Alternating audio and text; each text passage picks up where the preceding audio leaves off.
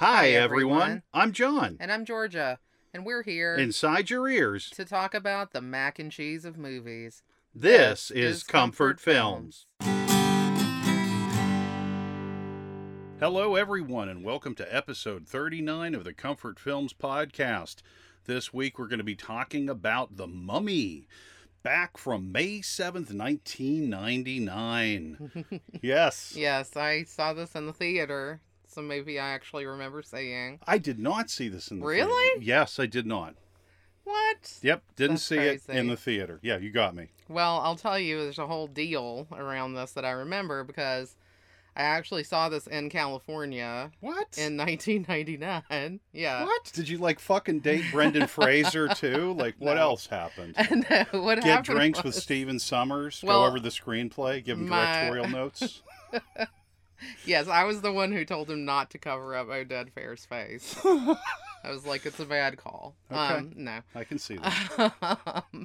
Yeah, so my best friend and roommate in college was from California. Mm-hmm. So the first summer after the year that she had come to school at Delta State, which was our junior year, I went on a road trip with her back home for a couple weeks. Okay. And that was end of May, beginning of June 1999. Okay. Her boyfriend, Stuart, who's now her husband, Mm-hmm. worked at the movie theater Mm-hmm. and had passes. Did you get free popcorn? I don't think we got any popcorn. Did you get a drink? I didn't think so. Did you get a nice seat? I was on the end. That's good. Yeah, That's the good. middle of the, you know what I mean, the end of the row on the aisle. That's good. But I really had wanted to see this. Were the seats reserved by him? Did you have No.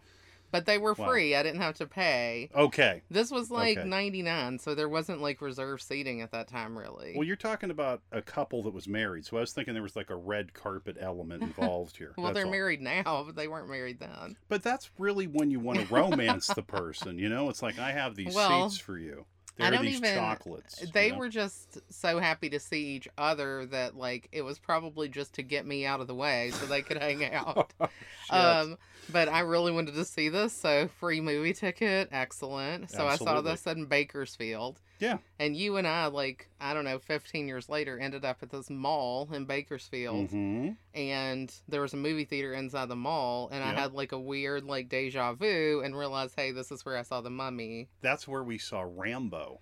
Okay. Yes, I think that's right. No, you remember that. I remember The Mummy from 1999. But yeah, it was funny because I really liked this movie. It's very Indiana Jones-esque. Absolutely. But I never had seen Indiana Jones when I saw this. That's so crazy. And on that same trip, we were planning to go to Disneyland. And there's an Indiana Jones ride there. I don't know if there still is, but there was at the time. Mm-hmm. And the whole family, Melissa's whole family, was like, you can't go to Disneyland and ride on the Indiana Jones ride if you haven't seen Indiana Jones. I agree with them. So I had just seen The Mummy, then I instantly saw Raiders of the Lost Ark, Mm-hmm. possibly also Temple of Doom Okay. and Last Crusade, but I definitely saw Raiders and Temple of Doom. And I also read all of the Gene Owl, Ayla, Clan of the Cave Bear books while I was there too. How So does this that is- relate? How does that It doesn't, relate? but it was Okay. a 2-week trip, and I ingested so much media during this trip. Yeah. And at the same time, we were also doing stuff all the time. So I don't know. It's just one of those things where time is very fluid depending on what's happening. Okay. And when you're younger, I feel like you have more time. Because You do. now, I feel like I never would have that much time in a 2-week period No. to watch all these movies, go to Disneyland, go to Six Flags, Magic Mountain, go to all these other things, do all this stuff, watch all the Indiana Jones movies. Yeah. All this stuff. So it's just weird. Yeah. But, When we were younger, I remember it's when you would have a weekend. I mean, that felt like a week. You Yeah. could do anything. You could watch 6 movies, travel to 4 different states, go to 2 amusement parks, make 6 new best friends, yeah. learn how to drive, Now it's you snap beat a your video game or 7. Yeah, yeah. Yeah. Now you snap your fingers and it's Sunday night and you're like, wait, what just happened? Yeah, and I didn't need like, this like bear-like sleep I need now. You know what I mean? Like, I would get up like, after like 4, 6 hours if I was like really amped, and I would be fine. You know what I mean? I would just be Yeah. so jacked up to like continue my killer weekend. I would be totally fine. Yeah, I'm still like post-COVIDing right now, so for me it's like 12 hours of sleep is really like the bare minimum of what I need. Look, I am sleeping more than I think I ever have in my life, and it's just bizarre sleep full of super bizarre dreams. You know what I Yeah. mean? That's what I'm doing. So, Yeah, I don't know. yeah. Maybe you're post-COVIDing too. I mean, we went out on Friday night, which was Mhm. like we haven't done that for a while. No. And we saw Streets of Fire and Yes. Geronimo In 70. 70 millimeter, which is cool, at Yeah. Arrow Theater in Santa Monica. Mhm. And I had a massive coughing fit at the end of Geronimo and had to leave. Yeah. I like missed like the last 10 minutes of the movie basically. I felt so bad for you. And That's then so awful. I was so exhausted after that. I kind of slept for like 14 hours or something. So that was our weird weekend, but we also got to watch The Mummy, and we watched it twice actually. Yeah. And it was really fun. So it paid off, I guess, in the end that we were stuck inside. Yeah, I mean, getting to watch The Mummy twice was really good because there is a lot of information in this film. It's a great action film, but there's a lot of information contained. Like, from the second we get on it and we're hearing the story of Pharaoh Seti, Yes. right? Imhotep, Anaxana Moon. Noxuna Moon. Thank you, my friend. Anaxunamun, stay on me because I will blow more of these names. It's like we have, this crazy story. Like, Yeah. this is a movie that was family fare, and I know that the gore, there really isn't any gore, but this is heavy duty, right? Yeah. So- It's scary. I mean, like, there is like this action comedy kind of element again, like Indiana Jones. Yeah. Very big on adventure. Sure. But there's also like a lot of scary stuff when it comes to the actual mummy, and he's like, desiccating these people who desecrated the grave. Well, I've got some questions. Well, I mean, and it's interesting. I mean, your questions are probably going to line up with kind of some of the things I noticed this time that I had a different reaction to. Like, I felt that, the story at the beginning is supposed to kind of turn you against Imhotep, Yeah. but I kind of didn't feel that all the way this time. Well, okay. I don't think Anaxuna Moon. Yeah. All right, I got it. All right, 10 points. Should be like this mistress that's not allowed to be touched. So, like, she's painted literally, and if the paint is smudged, then she has to answer for it. And I'm sure she would pay dearly. Whoever touched her would pay dearly. And it's like the Pharaoh is married. He's doing his business. This is his side business. Yeah. And he just has this person locked up. So it's like a slave operation. This is Yeah. fully bogus. And so we It have, is. yeah. And then you have Imhotep, who I don't think is engaged with anyone else. He is completely in love with Anaxuna Moon. And yes, they want to be together. Yeah. Now, wasting the Pharaoh. I mean, I don't know. I mean, I don't know what option That's the question. he What would other have had, options did you but have? Like, the Pharaoh's like all powerful here. Sure, They sure. treated him as like a god on earth. yeah, So you couldn't oppose him.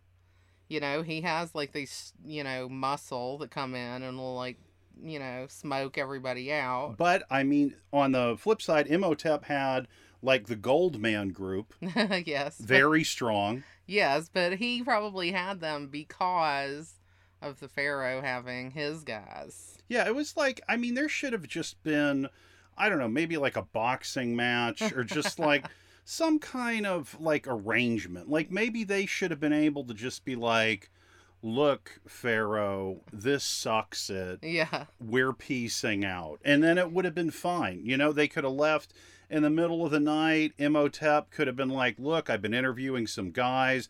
I think this person can be your new liaison for the undead. You know, he's a good priest, been working Yeah. with him for years. Like I've mentored him. They needed an out. They needed some sort Yeah. of way that they could, like, step out of this arrangement. Because Right. Anck-su-namun was not, like, consensually interested No. in this relationship with Seti at this Right. point. Right. And she was totally into Imhotep. Yeah. And so, this time, I do kind of see more of this love story between those two. And yeah, you know, they had to do what they had to do. But Pharaoh, like, Pharaoh sucks. He's Pharaoh, sketch, man. Pharaoh has like these old balls. Do you know what I mean? You know he has old balls. You can tell. He's an old man, okay? This is a younger person. Now, like, if this was the person that she had chosen, great. But this was not. This was just like, this fucking dude just basically just walked into a crowd of people and is like, I'll take that one. Yeah. And you're like, wait, what the fuck happened? Yeah, You know? and she didn't, you know, it doesn't matter if that's what she wanted or not. Right. Pharaoh's all powerful. Yeah. He gets what he wants and he, you know, can tell people off. And that's basically what we have here. So, like, I'm getting pissed just talking I about it. know. Maybe I would have done the Pharaoh. you're I like don't in know. Zoolander. Yeah. You're like, listen up, everybody. Pharaoh said he's a dick. Yeah. And yeah, you're like, you're not in on it. No. But, like, that's how I felt this time, too. Like, I actually kind of started the movie feeling really sorry for the two of them. Right. And so it kind of colors the rest of the movie in a way for me, because the Magi, which is like this team of these guys who are trying to stop Imhotep from coming back, Right. and like Oded Fehr is like kind of their lead dude, I guess, in the desert. His Who name is- is Ardith Bay. Right. They never say that. I didn't catch it. I looked out for names this time. But with Ardith Bay, what I love so much is that I think I've counted no less than 4 slow zooms onto his face. Yeah, they love him. Yeah, they love just this love dude. that face. Yeah. And I did too at the time. I had a huge crush on this guy. And my mom still has a huge crush on this guy. That's awesome. I'll call my mom and she'll be like, oh, that guy is from that Mummy movie. He was really pretty. Yeah. So it was really funny. So yeah, they saw they had like this face and they just went for it with that. But I laughed when you said the same thing, because at one point you walked out of the room and you're like, oh, tell me if I missed anything. So it's the second time we watched it. Mhm. And you came back, you're like, did I miss anything? I'm like, you missed a slow zoom. Because you did. Well, that's disappointing that I missed it. Maybe I should go back. Like, just do like a super A cut super of the cut. slow zooms. Well, you also said to me that Ardith Bay was supposed to have, this character was supposed to have tattoos covering his face. Yes. But the director said he was much too attractive of a man to be covered, Yes. you know, in In this tattoos, yeah. tattoo. Yeah, that's what he said, which I thought was hilarious. And then also, this character was supposed to die at the end of the movie. Yeah. And he was just like, oh no, I can't kill him off. He's too heroic. He So is he heroic. really loves this guy. Like, he had a major crush on him, too. Well, the thing I remember him the most from is Resident Evil. Remember Yeah, him? Okay, yeah. so this is a spoiler, guys, if you haven't done the Resident Evil series. So Carlos is driving, if I remember correctly, like an 18-wheeler, and then he like flips it in like this sea of zombies, and he has this joint, and then he just like lights it up. And if I'm not mistaken, it ignites this entire truck. That's good. Like, so it's like this really super fucking cool way to go down. It's like, yeah, I'm leaving the series, but look how I'm doing it. You know what Well, I mean? it's funny because this movie has some zombie elements to it as well. Sure does. I mean, I feel like there are definitely times where, like, these undead are coming back, Yeah. and it has a real zombie flair to Well, it. especially the part where when Rick O'Connell saves Evie, when Imhotep has her chained up Yes. and is going to perform, I guess, this body switching ritual. Yeah, and he's gonna sacrifice her to seal Anoxina Moon's body or spirit back into her body, I guess. I guess, yeah. They did a terrible job explaining this ritual both times. I was very confused. Yeah. I was very confused. But before we go more into the ritual, I want to finish this point on The zombies. Yeah. So okay. So Rick, he takes this sword from like a stone statue in the room, and he starts taking out these, zombie mummies. Yes. And he has sliced one in half, and he thinks, he got all the other ones. Like, he kicks one in the crotch. There's one he, like, decapitates and it's kind of juggling its own head. He cuts one in half. Yeah. And the one that gets cut in half comes after him. Yes. Yeah. It, like, is on the ground, pulls his legs, drags him down, and it's just like, oh, wow, we've got a very scary moment happening. Then, like, another one of these kind of zombie mummies is coming with this large stone and is going to smash him. And then, like, a zombie, well, I call it a zombie mummy. I don't know what you want to call it. I guess it's like a mummified. I guess these are the guard Gold of team. Imhotep. Gold team. Gold team. Yes, it's Gold team. Because they got killed with Imhotep for supporting him. In a horrible manner. Yes. Terrible. Terrible. I can't believe they even showed They were like that. mummified alive, Yeah. basically. I mean, that's, oh my God. Yeah. Again, I don't know how they did it, but it's very impressive how they made this into a family-friendly movie when we're dealing with a person that gets his tongue cut off. Right, eyes cut out. Yeah. Well, and I have some other detail that I keep wanting to jump into because I have so many things I want to talk about with this. But there were things that were cut out because I think it would have been like too hardcore. Yeah. Well, you were talking about the zombie hand. Oh yeah, so the zombie hand, okay, is coming by, and it actually has the blade that Rick had. So Rick actually picks up this half an arm with the blade. And takes out the legs of this, zombie mummy that's coming at him. With the stone tablet thing. Yeah. Yeah. And as you pointed out, very thankfully, that mummy fell backwards. So that it doesn't crush Rick, it crushes itself. Yeah. And there might have actually even been another mummy in that sequence as well, holding him down. That was the top half. Of the one he cut in half. So we have... That's who got him initially, and it was kind of holding him down, and then the stone slab one comes, and then the hand comes. Okay. So it was those three. It's a really fun sequence, honestly. Is. And yeah, it is kind of very zombie-esque. But yeah, if we can revisit, like, the deaths of the guard and the death of Imhotep. Please. So, Imhotep is even worse off than his guard. So the guard, they like mummify them alive. It's gross. Yeah. You see a lot of gross stuff happening. Yeah. It's painful, like you can imagine it. But Imhotep is wrapped in rags. His tongue is cut out. And he's buried in a sarcophagus. And then they pour, like, all of these scarabs onto him. Ouch. And they, those are these beetles that we see later that just can, like, decimate and eat someone in, like, 1 second. Yeah.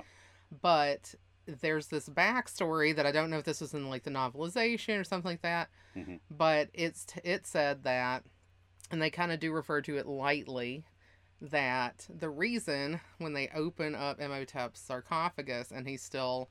juicy, as they say. What a term. Gross. What a term. Yeah. Is because he actually lived for a very long time through this process. Ugh. Because he had like sanctified flesh. So these beetles would eat his flesh and then he would eat the beetles and keep himself alive. Oh, wow. And then they would eat him, and then he would eat them, and it would just, like, keep perpetuating inside the sarcophagus for a very long time. Like, there's some supernatural kind of thing going on inside there. And we do see at one point where he's almost rejuvenated himself. Yeah. And that beetle kind of crawls up into his face. Yeah. and it comes out where like he doesn't have skin, and then it crawls back in and he eats it. Yes. So, there's a reference, I think, to this kind of lore that just didn't make it into the movie because it's probably too gross Yeah. to think of. And Arnold Vosloo, who plays Imhotep, was actually wrapped up in these mummy wrappings and immobile for like 4 hours Oh my God. during that shoot. I'd freak out, man. He did freak out, but like I would have freaked out so much more. Like I don't think I could have done that. Like I can't even lie still in bed. Yeah. Without freaking out. Yeah. So like I would have been like kicking and bucking and all kind of stuff.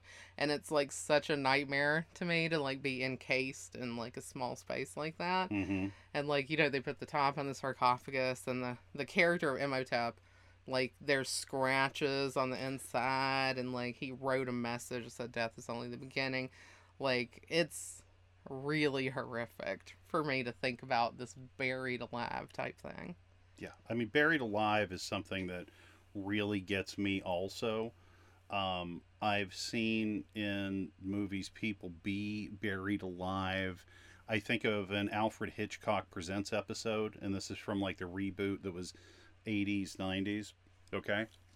So here's the deal. It was like this, I think he was a drug dealer in South America, and his car flips, Mm-hmm. and he's completely paralyzed. Oh my God. Yes. And so, like, they think he's dead, and he keeps trying to get people to know he's alive. And people. Oh, is this where they're like doing the autopsy? That's how it ends. Yep. And well, what happens is that, like, he can move his pinky, and he's like, I can move my pinky. Maybe they can see it. And if I remember correctly, the autopsy at the end is someone that the person that performs the autopsy at the end is somebody that he screwed over. Oh, wow. So it's like, even if they know he's alive, which maybe they do find out he's alive, and they just like saw into his brain my anyway. God. Yeah, it's a very terrifying episode, so that stayed with me. Stephen King wrote a story of that later, Okay. where the person like moves the pinky and they stop the autopsy because they realize he's alive. Okay. But yeah, it's still like creep city to me. Like that's so awful. Well, it's one. I also have the other one of in Scrooged, Mm-hmm. and Oh yeah. he is in the coffin, Oh, no. and they're putting this coffin in so that he can be cremated. And so you see the door shut on the oven, and you see the flames. No. No. You know what I mean? No. There was like a Ryan Reynolds movie Buried? called Buried, Yeah. I think. And I haven't seen it because we put it on, and like 2 minutes in, I was just like, nope. I mean, that's one of the few movies I've ever just been like, no, I gotta go. I can't do this. And like, I watched some hardcore crap, but I just was like out. Like, that was where I just had to call it quits. Oh, and oh god, and the last one again, major spoiler. So I don't even know how to say it, 'cause as soon as I say the name of the movie, you know that's what goes down in it. So okay, the movie The Vanishing. Yeah. Buried alive. Yes, there's a buried alive moment in Vanishing. And that is the close of the film. Yeah. He wants it's a person who wants to find out what happened to his partner because she disappeared, and he relentlessly hunts for years, and someone says, yeah, I took her, but I'm not going to tell you what happened. You have to experience what she experienced. Yeah. And so he agrees to that, and yeah. It's bad. Oh my God. Wakes up in a coffin. Oh my God. No. Do you know what I No. mean? Like, It's no. yeah, it's scary stuff. Man. All right. Well. That was a tangent. That was a Well, tangent. but it's pointing out like the creepiness of what's going on in Yeah. The Mummy, which, again, is family type of a movie, Mhm. but it is scary. Like there's still a lot of scary elements to it. I mean, the beetle things, the scarab beetles Ooh. are scary. They look very CGI now, but I Mhm. remember when I saw this in the theater, I was like squicked out big time. Well, those things coming into your body, it's just like, I'm used to it now. So it's like in my head, I'm thinking about like jokes, punchlines, but like, at the time I was like, oh man, Yeah.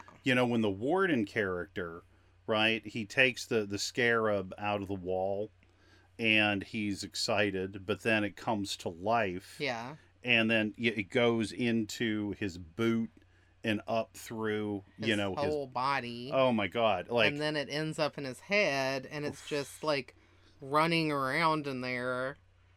And that's when he like just runs straight into a wall and smashes into it and dies. horrible. Yeah. I mean, well, here's the funny part. When I saw, this beetle running around in his body, I thought that was kind of like the after effects of a pepperoni pizza on me. You know what I mean? Just wreaking havoc. Just heartburn, causing gas, trouble, running around all in there. Yeah, that was kind of it. So I had that to shield myself. Yeah, and then the beetle comes back and attacks the brother. And Rick is able to like cut it out of his skin before it gets to his head, and then he blows it away with the pistol, which was pretty cool. Which is great. I mean, I love how he's so quick with the butterfly knife, Rick is, and is just able to cut it out of Jonathan. And I also love the fact that there's no wound, there's no blood. You know what I mean? He just like gets right in there and gets surgical. That out. He is, he's skilled, and I love that. Yeah. I love that about him. Rick is a man of precision. So I mean, when he gets that beetle out of him, it feels so good, in the way that, like, when you have like a really horrible headache, I always think about mythology. Oh, yeah, with Athena. Correct. That's good. Yeah, like Zeus says, I have a headache, bring an anvil, just crack it open. They, do that, and then his daughter Athena just appears. That's really ridiculous. I've said that I love that. But I don't know. Sometimes when you have a headache, it does feel like something's just trying to get out. So right? I can feel that, but I hope it's not one of these creepy ass scarabs, because they're disgusting. No, man. I mean, look, if one of those was in one of us, I mean, that would be a damn mess. Yeah. You know what I mean? Because we would need that to go. Yeah, that would need to happen. I really do like how they dealt with like mythology in this, because it's a very pop culture-y way to do it. Yeah. Like, I really enjoy the character of Evelyn, or Evie. So it's Rachel Weisz. This may have been like her first big movie that I remember seeing. But I thought she was really fun in this because she's like this librarian. Yeah. And she wants to like, do archaeology and stuff, but she has like no field experience. So she's really just like a bookish kind of a person. But the books in this are like what causes all the trouble. Yeah. And I really enjoy that. And I enjoy her character being like a librarian, because I'm like a book person, And there's always like these books I read that start out with somebody like reading a book that they shouldn't have read. Right. And it opens up a whole can of worms, and like the whole story is based on that. And in a way, that's kind of what happens here. She's going looking for the Book of Amun-Ra, and they actually find the Book of the Dead, and she's just too psyched to read this book, and it brings back Imhotep, Yeah. which I think is great. I kind of love it. Well, it's funny because this is something I wanted to point out. So there are a lot of jokes about Americans in the God, film. I loved that. Yeah, it was so funny. Right, so Jonathan and Evie, when they're trying to get the sarcophagus from underneath. Yeah, Anubis. And yes. Yeah. And, they have all these things about, these Americans are the worst. Yeah. And what I enjoy is that we have these three American characters, okay? We have Mr. Daniels, Mr. Henderson, and Mr. Burns.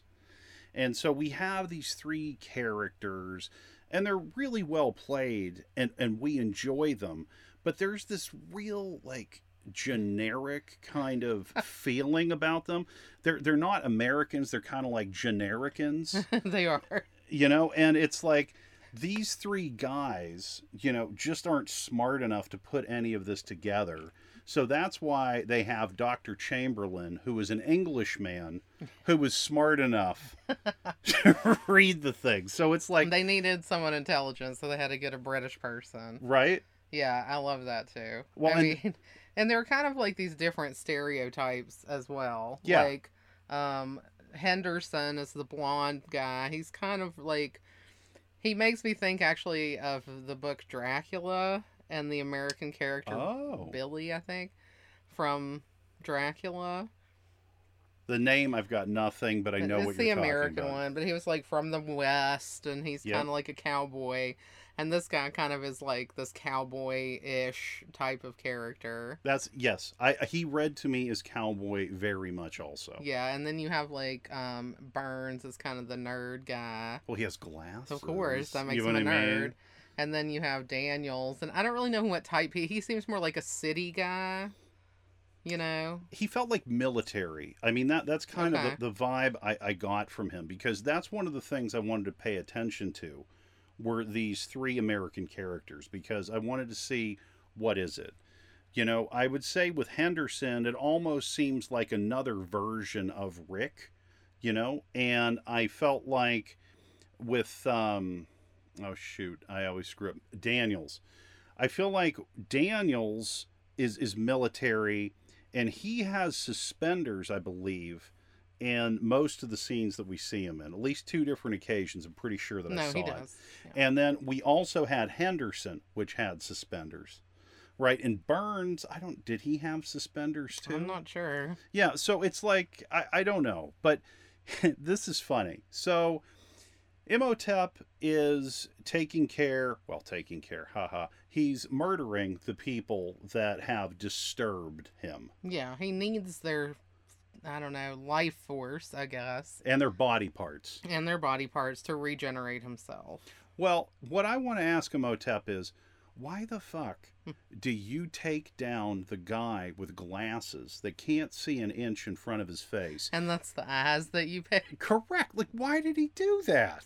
Like, of those 3 American guys, okay, we'll take his tongue. I think that he probably, is the best in that area, right? Like the smartest. Yeah.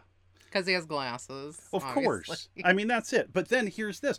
Then why didn't Imhotep take the glasses? You know what I mean? Why didn't he just put those on for a little bit until he got and then, I mean, he keeps re-upping. So I'm guessing all the other energy, kind of repairing the optic nerve so that he can see well, I guess. Or maybe he swaps out eyes, I mean, I just felt like that was hilarious, that was like his first takedown. It's a good point. And why would you take that guy's eyes? I don't know. They're the worst ones. Yeah, but I guess something is better than nothing, right? Yeah. Because he's just he doesn't have much going at that point. It's funny that you said that Henderson reminded you of Rick, because the guy that played Henderson, Stephen Dunham, auditioned for the part of Rick. You see, I could have seen that. I could have easily seen that. And they ended up creating the part of Henderson, which wasn't even in the movie, because they didn't give him Rick, but they really liked him. Well, it's great that they have those 3 American characters, because it's another stake in the fire with trying to get Imhotep's treasure. Yes. Yeah. Well, I mean, that's kind of what pushes the story forward, because you have that camp of the Americans, and then you have Rick, Evie, and Jonathan, who were also trying to get the treasure. So, and of course, the Americans group is led by Benny. Benny. Oh, we haven't even talked about Benny. The terrible frenemy, I guess I'd say, of Rick. Yeah. Who they were both in this French Foreign Legion together at the beginning when they discovered Hominoptera. Benny is like the perfect slime ball. He is constantly letting people down. Yeah. And Rick in particular. Yeah. Anytime Rick needs him for something, he's nowhere to be found, because he's just slimed his way out of it. That's from the beginning of the movie. He says to Benny, you better be behind me on this. Benny's running immediately before the sentence is even out of his mouth. Yeah, and then Benny runs into a building, a temple, and, Rick's hold the door for me. And he slams the door in his face. Yeah. immediately. Yeah, and I mean, Kevin J. O'Connor is an amazing actor. You know, he's great in everything. He's one of these type of actors, and he really embraces the full commode of this character. Like Benny is like just the perfect toilet, and I love him for it because it's just so well done. Oh yeah. Well, it serves him throughout the movie. Yes. Because there's the one part where the mummy is like in his face, like Imhotep is like in his face. Oh yeah, yeah. And he kind of cheesed out when they were opening up like this box or whatever that was cursed. Right. And that's why it had like the Coptic jars with like the organs and everything in it. And the Americans plus the Egyptologists are the ones who open it and are the ones who get cursed. Benny is like out the door when he hears curse. He doesn't want any part of it.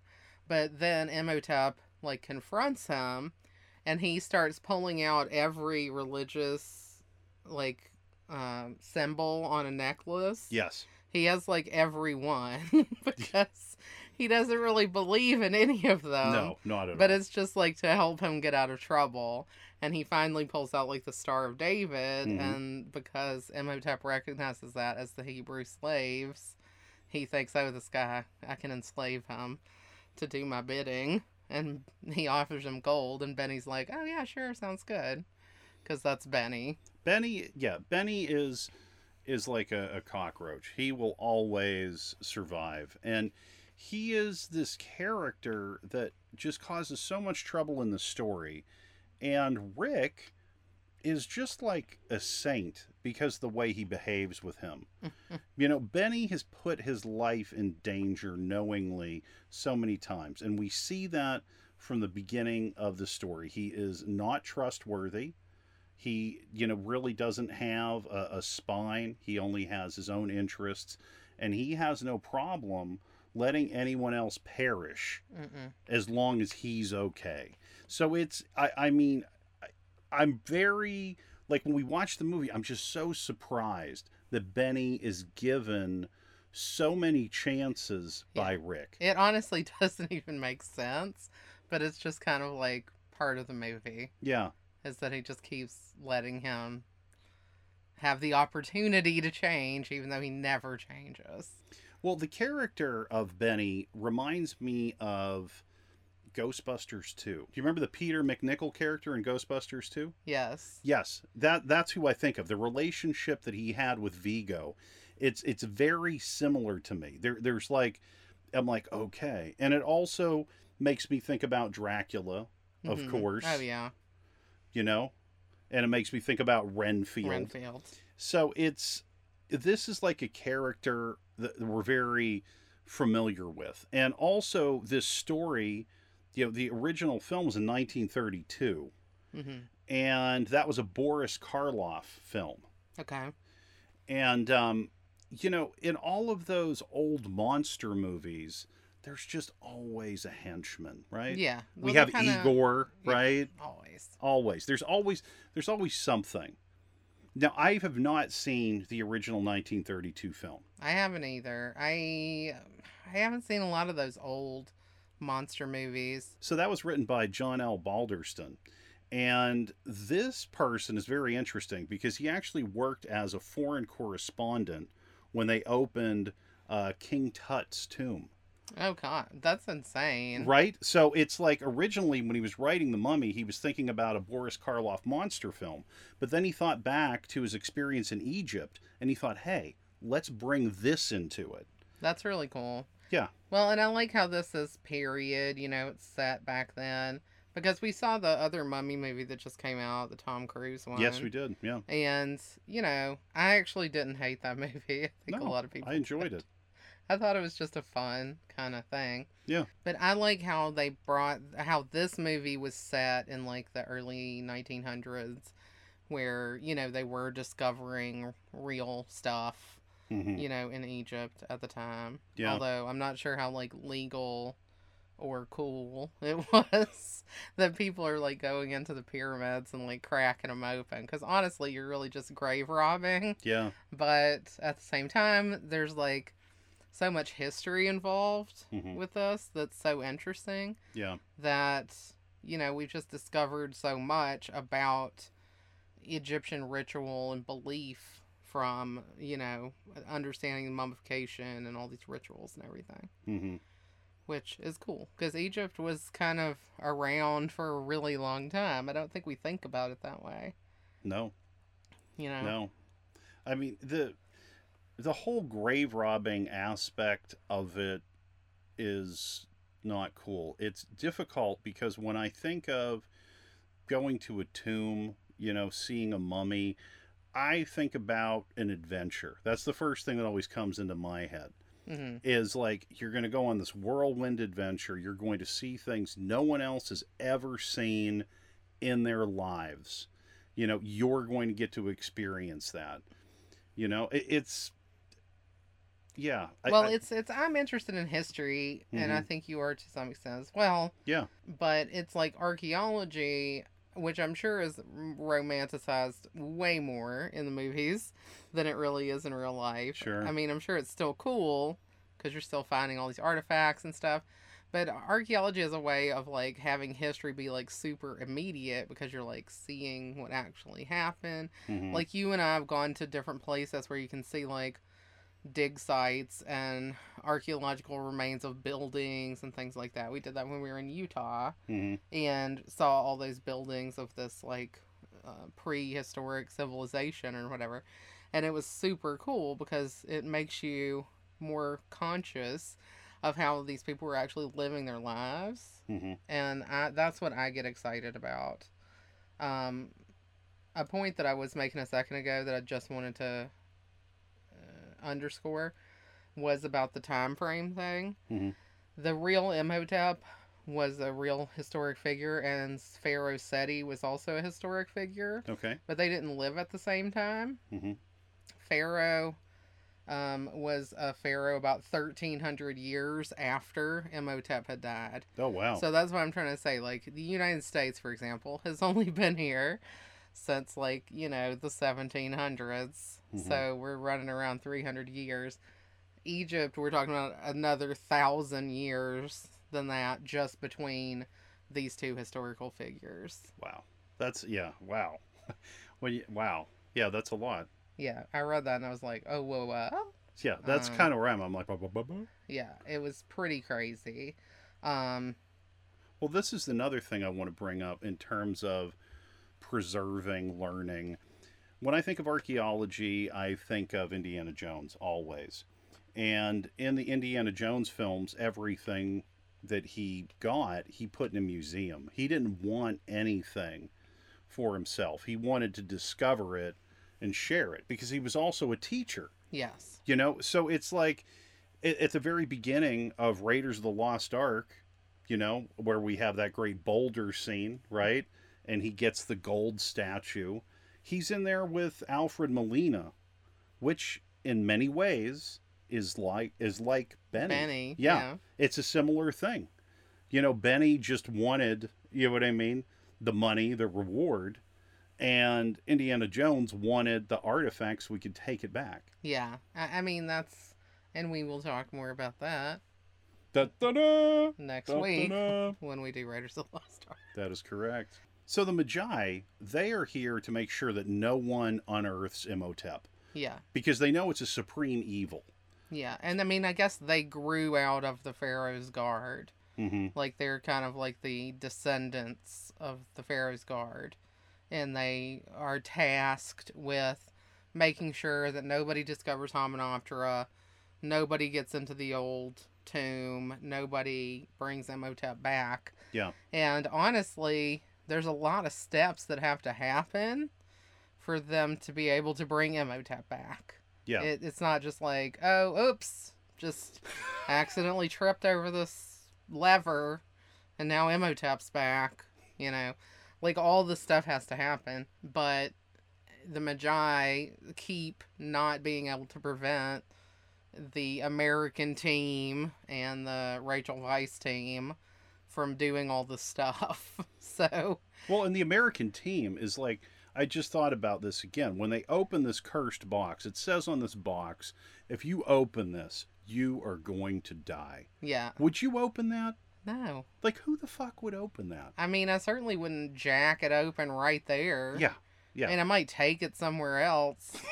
Just privately, like, sneak a peek. Or maybe just get somebody else to open it. Just don't tell them what it says on there. Sneaky. Hey, Joe, I'm going to be gone for the week. I have a package. If you could just open that up for me in the living room, I'd really appreciate it. Yeah, just make somebody you don't like open it. Oh, man. Then you get what you want. And sorry, Joe. Watch out if you get a package from Georgia you're not expecting, everybody. We don't know. We don't know what's going to be in there. Yeah, I mean, I do have to say, like, it's hard, though, because I'm a very curious person. Yeah. And again, this is how I relate to Evie. You're telling me that you have this Book of the Dead that I can open with this awesome key, Mm-hmm. and I'm not going to open it and read it? I'm going to open it and read it. Like, get over yourself. Yes, I have curiosity, too. I also have curiosity, but I think that life preservation would outweigh it. Yeah, would outweigh it. Probably with the box, I agree with you. Yeah, like the box. The book, no promises. Well, if the book doesn't say you're going to die if you open it, I mean, I take a peek. I mean, it's called the Book of the Dead, so I think there's an implication. Why? I mean, they're dead. What are they going to do? I mean, a lot, I guess, is the answer to that question. But, my head would be like, oh, Book of the Dead. Okay.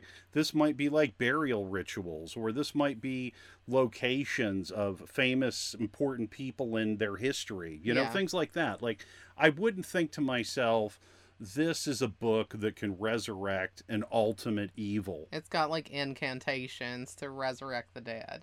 I mean, I wouldn't do that part. I wouldn't do that part. But that's like Evie immediately does that part. Like, opens the book, incantations, the plagues start up again. Oh, they just man. immediately get visited by grasshoppers. Mm-hmm. And this is one time when the Egyptologists actually seemed to know that this was a bad idea, because he's like yells out that Evie shouldn't be reading it. That was like. The Egyptologist, I mean, okay, when he's like talking down to Evie because she's a woman, yeah, I'm just like, okay, but I thought you were mean, the worst. it's the early 1900s, so yeah, but that's definitely you still acceptable behavior at the time. Still think you're a D. Well, and that's why probably why the Bembridge scholars won't let her in. Yeah, because she's a girl, right.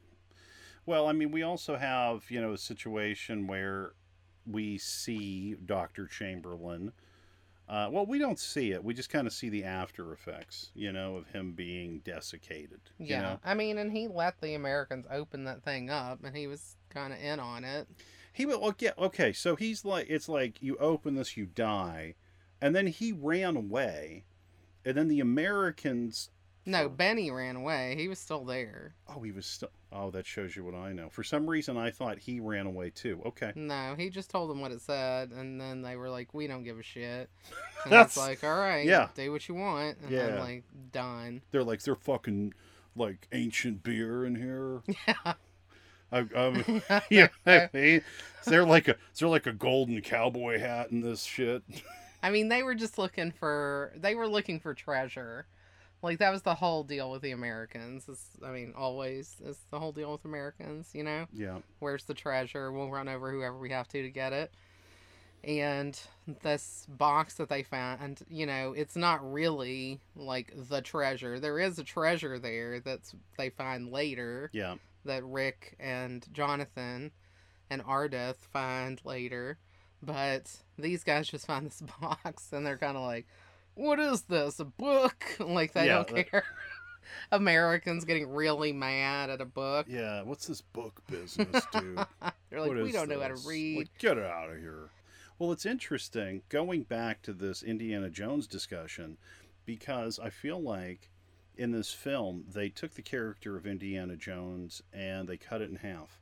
because Evie is a librarian and she has all of that knowledge. Yeah, she's like the scholarly side Yes. of Indy. And then we have Rick, who's the adventure side. yes. Yeah. So it's interesting how they did that and they flipped it around. Well, I don't want to jump into Raiders too much, but like Marion is kind of like full adventure. Oh yeah. You know, so Marion and Rick kind of are more similar in a way, in that Wow. way. So Yeah, all right. Yeah, we'll stop. Yeah. We'll save that for next week. Yes, yeah. There's going to be a ton. There's going to be a ton to talk about between these two films. But yeah, Yeah. this is interesting. We're opening a door, and it's not cursed. Yeah. You know?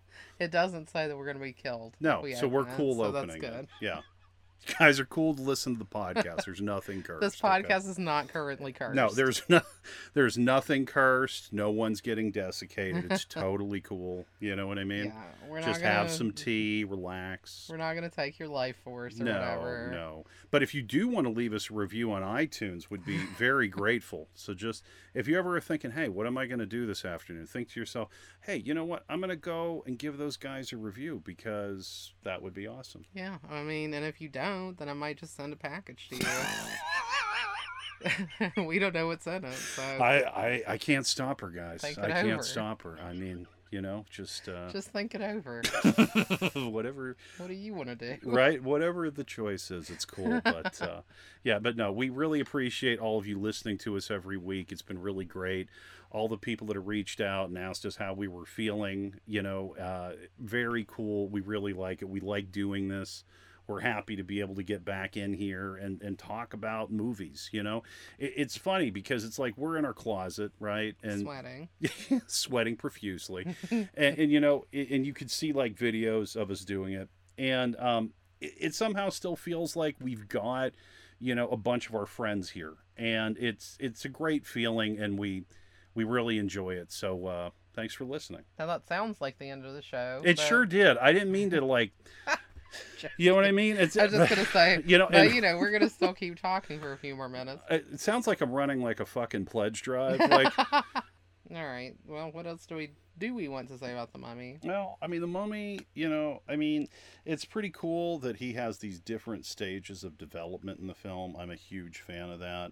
How we see him go from being like this burnt out corpse. I know he wasn't burnt, but it's just like all black and juicy. Juicy. So weird to me, that Or term. gooey. They say gooey. Yeah, somebody else later, says too. gooey. I would have said crispy. That's what he looked like to me. He looked like he had been in a fire. You know what I mean? I It looked said, like an ember. Muddy. He looked like mud. Yeah, he looked like, I don't know. He didn't look juicy. I don't know what that's all about. It was gross. I mean, he did have. I just keep thinking it was Zoolander quotes for some reason. All right. I'm thinking like water is the essence of wetness. Like he looked wet. It was gross. But yeah, so I liked it how they added all these layers of him too. I mean, Yeah. this was like an earlier kind of like heavy duty CGI kind of movie. Sure was. And at the time, I thought nothing of it. Mhm. Like now, I do think that it's funny to watch because it feels old Yeah. in that respect because the CGI looks older. Mhm. But like at the time, it was like hot shit. Yeah. To have this stuff happening, like those beetles scared the shit out of me. They looked super real at the time. That big like mummy face coming at you. Yeah, like the sandstorm, like Mhm. all that stuff was super awesome. And I think that one of the big reasons that Arnold Vosloo was cast as the Mummy is that he could open his mouth that wide. You know? I love that you keep thinking. I do think that, and I think that like people were like seen for this role, and they're like, let's get Arnie in here. Do the See mouth how thing. the mouth is. Yeah, do the mouth thing. Mouth and people are like, measuring. oh, that's it. You know, but I think Arnold Vosloo is an amazing actor, and I I mean, loved him in this, and I Yeah. mean, anytime I see him in anything else, all I think about is this. I'm like, oh, it's Imhotep. You know? I think about Hard Target. That's the first thing I think about. Okay. So in Hard Target, the villains are played by Arnold Vosloo and Lance Henriksen. And these guys had such a great on-screen rapport that when they delivered the original cut, it was just kind of like, you know, a movie about these villains, and it, you know what I mean? It wasn't really focused on on Van Damme. So it's like they had to cut it down. But when you go and you watch Hard Target, it's just like, wow, it's amazing. I mean, maybe it didn't get to a point where they delivered an edit like this, but maybe when they were looking at the footage, they realized, oh man, this is not a film about these villains, as charismatic as they may be. And I also think about Arnold Vosloo in Blood Diamond. Oh, yeah. Yeah. I mean, he is very, very good. He's an excellent actor. And, that's what I'm saying. I think he's so great in this, especially now when I watched it. I felt, super sympathetic to him, the whole time, because he is playing it as him being the hero of the story. Do you know what I mean? Yeah. Yep. He doesn't see that he's doing anything wrong Mm-hmm. because he is fighting for the love of his life Yep. and afterlife, actually. Because Anck-su-namun Moon is who he cares about, and he wants to, the whole thing is that they did what they did knowing that she was going to get killed, and he said, I can resurrect you. Yes. So, his whole entire purpose is just to do that. And, the fact is, in his own eyes, he's the hero of the story. And this time I kind of went with him on that. I was just like, all right, let's see what happens, And that doesn't make me not like Rick and Evie and everybody, but it's funny because I don't think it's as black and white as I initially took it to be when I watched this movie the first time. Sure. Or how the movie is portraying it. I mean, because you do have these modern day heroes with the Magi, with Ardith, who you really like, with also the professor there at the library, whose name is Dr. Bay. Yeah. But the Bay is spelled differently than Ardith Bay. This is kind of a relic of old stuff. Mm-hmm. Because there was a character, I guess, in the 1932 Mm-hmm. who was called Ardath Bey Bay. Oh. And this is Ardath Bay. Okay. But then you have Dr. Terrence Bay, who works in the library, who's spelled Bey Bay. So, I don't know. I think they were just kind of messing. Okay. What's really nice in this film is that all of these characters have an arc. I mean, every single one of these characters really has a story. Even some of the smaller characters, like Wendell, the pilot. Winston. Shit. Jimmy Smokes, the fucking pilot. You know him? He's the good shit. All right. Oh, if I laugh, I'll cough. Okay. So, Winston, the pilot, I mean, that is a great story, Yes, and it's a very small piece of this altogether, Mm-hmm. but it's a great example of what you're saying, that, you have every single character has kind of their own motivation, their Mm-hmm. own little mini tale Yeah. that goes with them. And, yeah, we meet him way late in the movie. Yeah. Drinking in the bar, Mhm. he's hilarious. Yeah. And he is stumbling into the fountain every time he walks by it and saying Hilarious. that somebody spilled their drink. But his whole thing is that he's miserable because he has no adventure in his life anymore. And he wished that he died in battle like his friends. Yes, and then, they kind of bring him in, and they have this great little scene where, Evie and Benny have been sucked up into the sandstorm because Imhotep is taking them back to Hamunaptra, Mm-hmm. and he travels via turning into sand and Mhm. being a tornado. And so, they're there and they're trying to figure out, the rest of the people are saying, how can we get there? How can we get back to Hamunaptra? And they enlist Winston and they fly there in his little kind of twin engine plane with Winston in the driver's seat, Rick in the back, and Ardith Bay and Jonathan are strapped to the wings. Oh, man. Yeah. Which is terrifying. Very much. Very But much. Ardith Bay loves it. Yeah. It's hilarious. He's back in action. Yet he gets what he wanted. He Yeah. gets to die. And it's, in this heroic way because he was able to bring our heroes to stop the villain. So Yeah. it was a really nice story. I mean, not everyone has, some dynamic turn. And, so not everyone has an arc. I mean, for instance, when I think about the American Adventurers, I mean, that's static. We want money. We want money.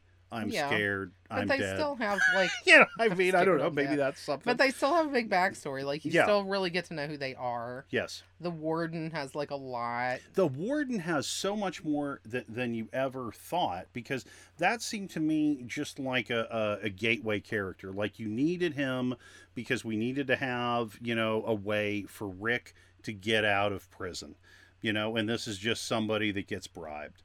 And then it's like this person comes on the adventure and they are fun. You know, that actor is hilarious. He's super funny. What's his name? Omid Jalili. Yeah. Now, that guy, it also said, is a stand up comedian. I would totally go see him do stand up. I bet he's hilarious. I bet he's great. Because I thought he was super funny in this. I enjoyed the heck out of him. Yeah. I mean, I would say maybe overall, the character that I feel like I understand the least is Noxuna Moon. Mm-hmm. Because I don't feel like we really are allowed in to her psyche. All I really know about her is that she's super set with SETI. Yeah. And I don't blame her. Yeah, because it's terrible. And she loves Imhotep. Yes. Which, again, I don't blame her, because Mm-hmm. he seemed pretty cool as far as, like, their relationship went, Mm-hmm. and devoted to her, so, you know. And I thought the actress was good. Yeah. And she had to, like, tool around in, like, gold body paint and not much else. Yeah. And that's another thing that I find funny. I think a lot of people really love this movie because they, like, really were attracted to the people in it. I saw, like, a really funny meme that said my sexuality is the cast of 1999's The Mummy. And they just have, like, a picture of Rachel Weisz, Patricia Velasquez, who plays the Noxuna Moon, Arnold Vosloo, Brendan Fraser, and Oded Fair on there. And then people were like, oh, don't sleep on John Hannah, who played Jonathan. They're like, put him on there too. So I just think that's really funny, because I think people from our generation and a little bit on either side of our age were watching that because they put, like, a lot of hot people in it. Yeah. Yeah, I mean, there are a lot of movies that pull people in for different reasons, and beautiful people, that seems to be a constant. Yeah. You know? Well, I think so. Yeah. I also think it's very interesting that the character of Jonathan Carnahan, well, the actor himself, looks so much like Buster Keaton. Yes. I mean, and he's very funny, like, physical comedy kind of stuff too. Yeah. Like, I really enjoyed when they, you know, they're on the boat. They're on the boat, I guess, presumably going down the Nile Mm-hmm. toward Hamunaptra. And the boat catches on fire because the Majid go in there and they're trying to get the map and the key Mm-hmm. from Evie. And, you know, this whole room is on fire. And this Majid is trying to get, you know, the key off the ground. And Jonathan, like, blows into the room and, like, knocks him into the fire, like, on accident. And then he goes out, you know, there's this whole chase and all this stuff going on. And he's out on the boat deck later.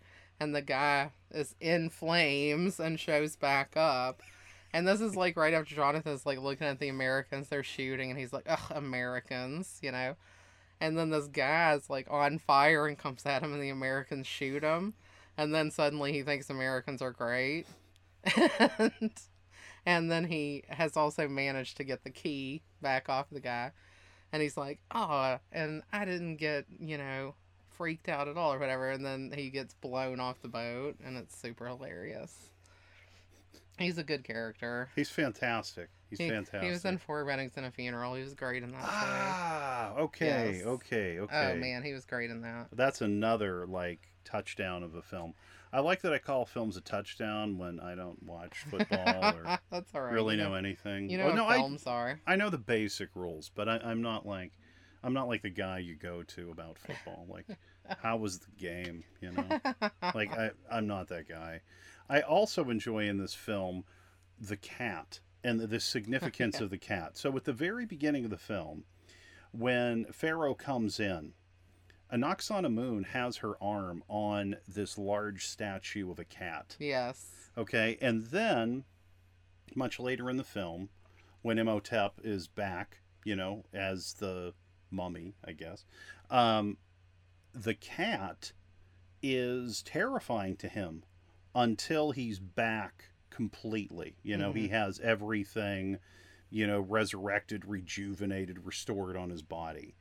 I don't know why, but I just loved the fact that in one scene, Rick just held a cat out and it made Imhotep like lose it. He's like, I gotta go. Rick loved it too. He was like, why is he afraid of cats? You know? And they're like, because they're the guardians of the underworld. And he just then uses the cat as a weapon. I love that. I love that.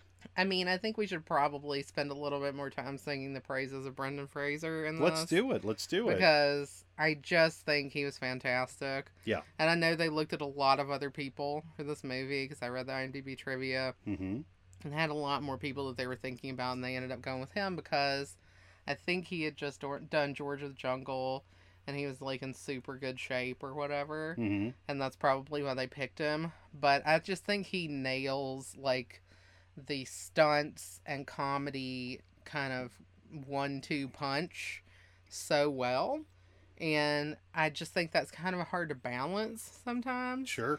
Especially when you're stepping into the shoes of somebody else. Like, and this is a very like Harrison Ford type of role. Oh yeah. Oh yeah. And he manages to do it really well, even though I would never say he's like a Harrison Ford type. Like, because he seems friendlier, frankly. I mean, like, Harrison Ford is kind of like no bullshit, Yeah. I guess. And like everything, like Han Solo, no bullshit. Mm-hmm. Indiana Jones, no bullshit. Mm-hmm. But Brendan Fraser is kind of like, okay, a little bullshit is okay, you know? Sure. And I just really, I think he's great in this. I like the relationship that he builds with Rachel Weisz. I think that they both are really good together. Great chemistry. And, you know, it also just seems like they're having a lot of fun Mm-hmm. in this movie, which I like. But yeah, I think he's really well cast, and I'm really glad he ended up being the person for this movie. I also enjoy, and this is a small thing, but I just really enjoy the fact that it's always like he's got two guns going at all times. It's not just like he's going to have one. He's got two guns. And then when those two guns are done, he's got two more guns, Yeah. you know? Well, he has that whole, like, leather, like, I don't know what you would call it. Roll? Yeah, it's like a roll of guns. Yeah. And it's just, like, it's unlimited amounts of guns. And they throw away guns, Yeah. which is also interesting. Well, Like, that was another part with John Hannah, with Jonathan, where he, like, you know, when they're in the treasure room mhm. and the zombie mummy dudes start coming out of the ground. Yeah. They start shooting them, and Jonathan grabs the pistols out of like the holsters on Rick, Mhm. and then once he's out of ammo, he just throws the pistols at them too. I think it's pretty great how that's done. And I think Brendan Fraser, I think Rick does the same thing in certain scenes. When the ammo is out, they just drop the guns. Yeah, You know, and it's like a video game. It is, and I kind of love it for that fact. And it's like, you know, when you got somebody with two guns all the time, you're like, wow, this guy is really mowing down the baddies. You Yeah. know, this is like, it was different because you can't help. Ah, man, here I am back on Indiana Jones, but it's super fast. So with Indiana Jones, right? What was the thing? The whip, right? We had the whip and the gun, but the whip was really the thing. The gun was, you know what I mean? And I felt like with this character, the two guns was his signature. Yeah. Well, and he starts out the movie as like the French Foreign Legion guy, Mm-hmm. so it kind of makes sense that he's like a gun guy Mm-hmm. because he was in the Foreign Legion. Talking about Brendan Fraser is a big deal because this is a person that when we were growing up, we had the benefit of a lot of films with him. Mm-hmm. Yeah. And then we didn't really have a lot of films with him. And it was something where it's like, oh man, you know what I mean? Yeah. It's like, bring back Brendan Like Fraser. you miss him because Yes. he's very genuine. I really like him for that. Yeah, he's excellent. And he is very, very good with the humor in this. Just like you said. Yeah. Well, there's And- multiple times where he just yells Yeah. at someone, like the mummy like yells in his face, and he just yells back. I love that. And then he shoots him with the shotgun. Yeah, That's amazing. it was good. That's up my alley. Like that's my kind of humor right there. You know, and I also really like him in the scene with Rachel Weisz where she's drunk Yeah, and Rachel Weisz has that great line, Oh shit! Let me see if I can do it. You wouldn't expect to find a place like me and a And a girl girl like like this. this. Yeah. I think that's poor It's like paraphrase. a place like this and a girl like me, or something like Yeah, that. it was. Yeah, Yeah, it was very funny. it was great, and it was just the way that it was handled. Like, I love the fact that he was good with these romance moments, and he didn't like turn it into like, how do I explain it? Like, he was still able to keep this action figure that we've been presented with. Yeah, he's not. He doesn't turn sappy. Correct. That's Yeah. what I'm. That's kind of what I'm looking for. But actually, speaking of the alcohol, okay, so the warden's bottle, correct? That's whose Yes. it is. So Jonathan finds it after the warden has passed away because of the beetle incident, and it's like he cuts his hand, and again we don't see blood. That's pretty cool with Jonathan that he doesn't He bleed. doesn't bleed. I dig that. I dig that. I It's wish I good. had that. And so he pulls out a bottle of Glenlivet, if I'm not mistaken. Yes. And it's like right at the mouth, there's like a chunk taken out, and there's a cork in it. And then everyone just keeps drinking from this bottle. And like, it was like, man, you're going to cut your lip. I would have cut my lip. You brought up an amazing point, Yeah, where'd the glass go? Is it in the bottle? right? But I mean, I guess it doesn't matter because these people don't bleed. no, So they're well, good. thank you. They That have no solves fear. it. They're No, fine. Jonathan, fuck. I mean, I wish I had that. I mean, I've got so many scars on my body from foolish things over the years. I would have loved it. Yeah. No just- bleed, no scar. You're fine. Don't That's worry great. about it. That's Yeah. great. No, but I did find that like a little jarring. Every time they were drinking out of it, I was like, and then nothing would happen. No, it was just like, that could have been like, what if the booze was cursed? Well, actually, you know what? In one scene, it was. You remember when they're drinking at the bar, and everyone's like, oh, and they're like, it tastes like blood, Oh, even though it didn't look. Nothing looked like blood. No. Well, did the fountain look like it had blood? Maybe. I mean, but it was It just didn't like, look like blood. It looked Yeah. like maybe dirty water. it's. I But don't yeah, know. those plagues are like, I think that was a cool part too because like, I don't know, especially when you're growing up as a church going Christian kid, you hear about like the Egypt plagues. Sure, yeah.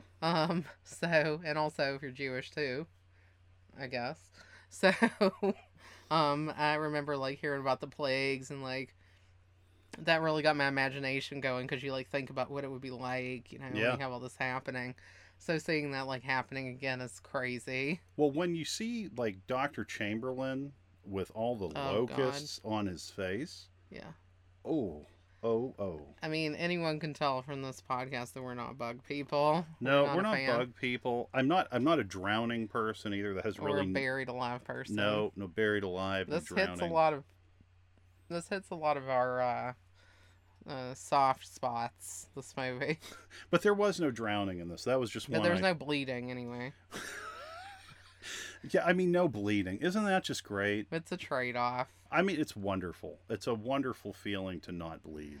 And then like, okay, so this is one. This is interesting to me. So, Imhotep gains power. Okay, there were some people that were trying to open the wall, Imhotep's tomb, and they got sprayed and it melted their face. What was that? That was they eventually. It's the foot of the Anubis statue Okay. that they eventually pull out, and it has the Coptic jars and the Book of the Dead in it. Okay. When they first start opening it, it's booby trapped with salt and acid or something, and they Okay. get kind of burned up. So then those people that got burnt, and then basically everyone in the city turned into like a disciple of Imhotep, like one Yeah. of his servants. Well, the salt people are a separate deal. Like, they're done for. Oh, okay. Because I saw some people that looked like they But had. that was the boils plague. One of the plagues is boils Oh, and thank you. blisters. Thank So you. all those people got boils, but somehow the boils also made them zombies for Imhotep. Okay, thank you. Because I missed that. I missed that. Funny story that I enjoyed that I read in trivia. Mhm. There's a ride, the Mummy ride, at Universal. Oh yeah, I know that right. And there was like, and initially when that first came out, it was very popular. So there were like these super long lines, Mm-hmm. and people were in line. And when they would like start moving, they would just start chanting Imhotep Oh my in the god. line. Oh my god. I really liked it. Well, I'll talk about the Mummy ride. I don't know if I've talked about it before. And I don't know if you have on this or not. You talked about it to me before. Yes. And, Yes. and we rode it when I went to Universal. Yes. But you had ridden it before. Yes. So I have been on the Mummy ride on 3 separate occasions in my life at Universal Studios in Hollywood. The first time I went on the Mummy ride was with my mother, and when I was in line, I was just kind of scared, because they have all like these light, like kind of whooshing sounds, like air, like, and I'm like, okay, I'm gonna be cool. I'm gonna be cool. And so, you get on the roller coaster, and you're kind of going through what looks like the treasure room, and you're like, okay, this is cool and all. And then they open up these doors, and then there's just like darkness in front of you, and I think that we realize that the mummy is upset with us. And so, the roller coaster like shoots forward into the dark, and then they have like all these black light effects and things. And, I scare super easily. That's very important for everyone to know. Like, I scare like super easy. So, I'm going through this thing, and then you come to a halt and you hear the mummy's voice, and he's like giving you the business. He's all set that you're there. And then like he says he's going to release the Beatles.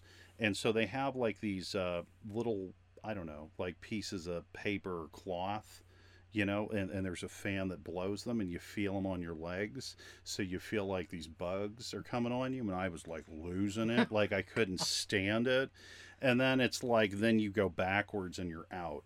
So that was horrifying to me. You know what I mean? I think my mother like did a lot better than me on the ride. Like, she might have screamed or something quick, but she was laughing. You know what I mean? Like it worked out for her. Like a normal person. Like a normal human being. But for me, I did not feel that way. And so then in subsequent trips to Universal Studios Hollywood, this mummy ride would come up, and I didn't want to say no to people because it's like, okay, we're going to try it out. But at the same time, like, I really didn't want to get on this thing. I like, oh, and I got bamboozled the first time with my mother as well, because I was scared, and I asked an employee, I'm like, is this scary?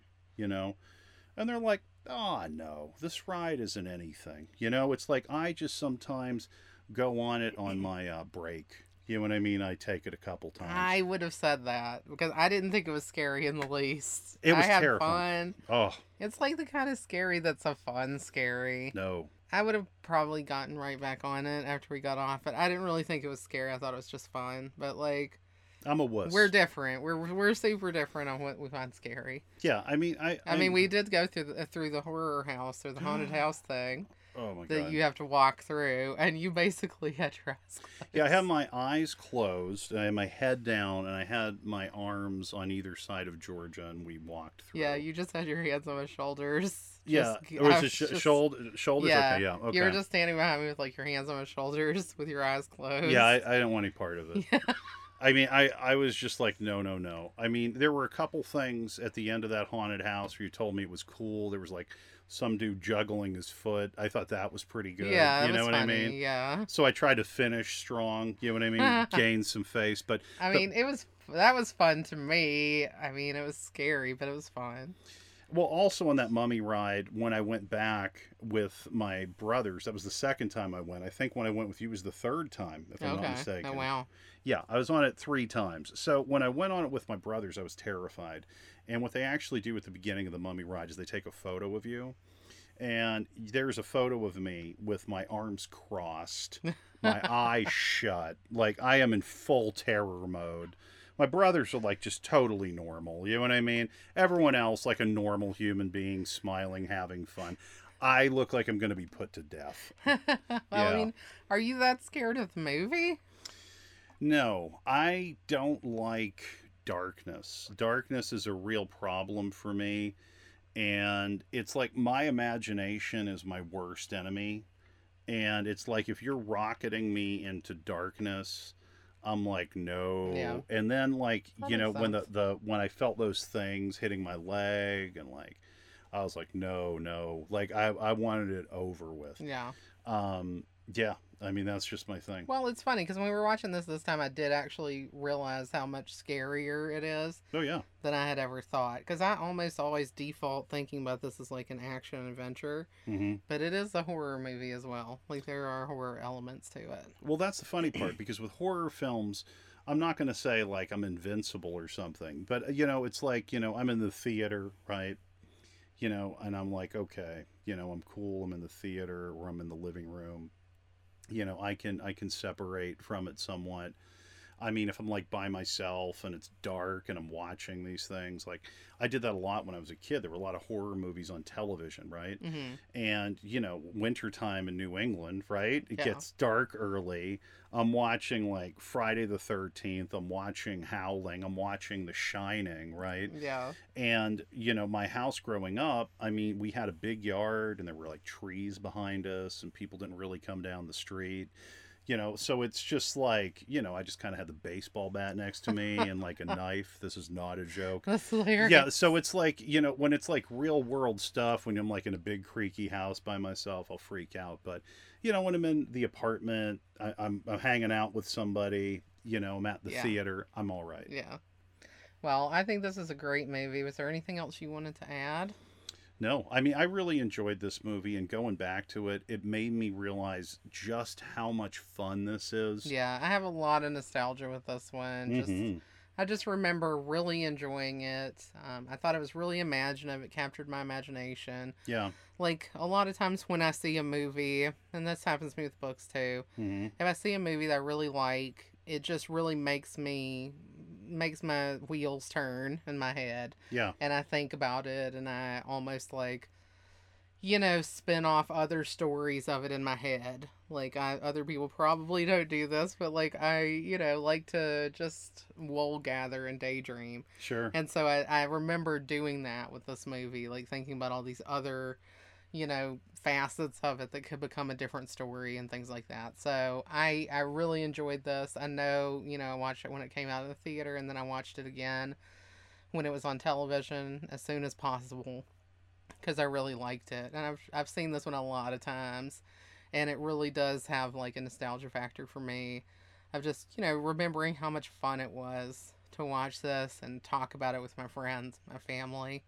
And yeah. For me, it was something where I didn't see it at the theater, and I'm not sure why. It wasn't like a conscious choice, like I don't want to see it, but for whatever reason, it didn't happen. This came out, It came out right when you graduated from college. yeah, at that point, when I got out of school, I was actually trying to get into graduate school. Mm. So I was spending all my time working on my presentation materials for that. And I was also doing a lot of rehearsing for my audition. Yeah, it was a time where like I didn't really have much leisure time because I was just working so hard. So it for me this is something where I ended up catching it on video, and it was like I don't know, like I didn't even remember it. You know what I mean? That happened to me when I was younger. I would be so busy sometimes I would miss things, and I remember seeing it at the video store. I'm like, oh yeah, and so I went and I got it, and it was so good. And I had wished I had seen it in the theater, you know, to begin with, but it was just such a great adventure. Yeah, it really is. Anything else? No, I think that does it for me. I mean, this was a fun one. I'm really glad that you suggested it because it's again, it's something where I really like this movie, but for whatever reason, it's not the first one that pops off my tongue. Yeah, I think for me, because I saw it before I saw Indiana Jones, Yeah. it is probably looms larger a little Mm-hmm. bit to me because of course I love the Indiana Jones movies too, Sure. but this kind of was like my first memory of like this heavy duty like action adventure type of movie with like the archaeology kind of aspect to it.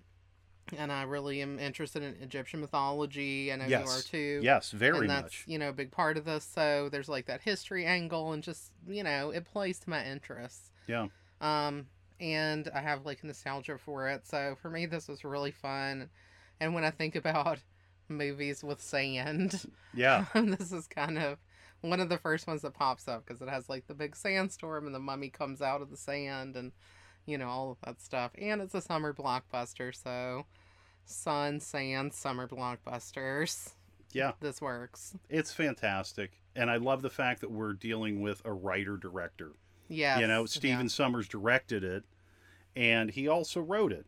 And it did take, I think, some elements from the 1932 film, but there was definitely a lot more added, to this story. His vision clearly is maintained. Oh, yeah. And this was very successful, which is great, because then they made more, and, everybody was really happy with how it turned out.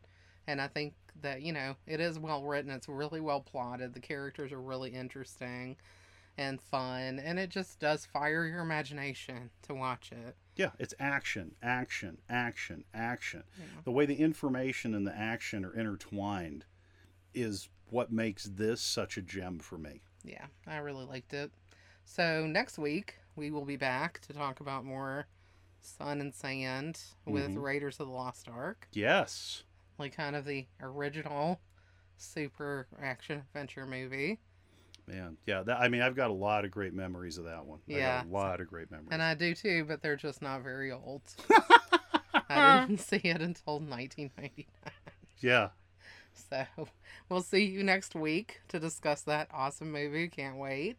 Until then, stay comfy. Stay comfy, everybody.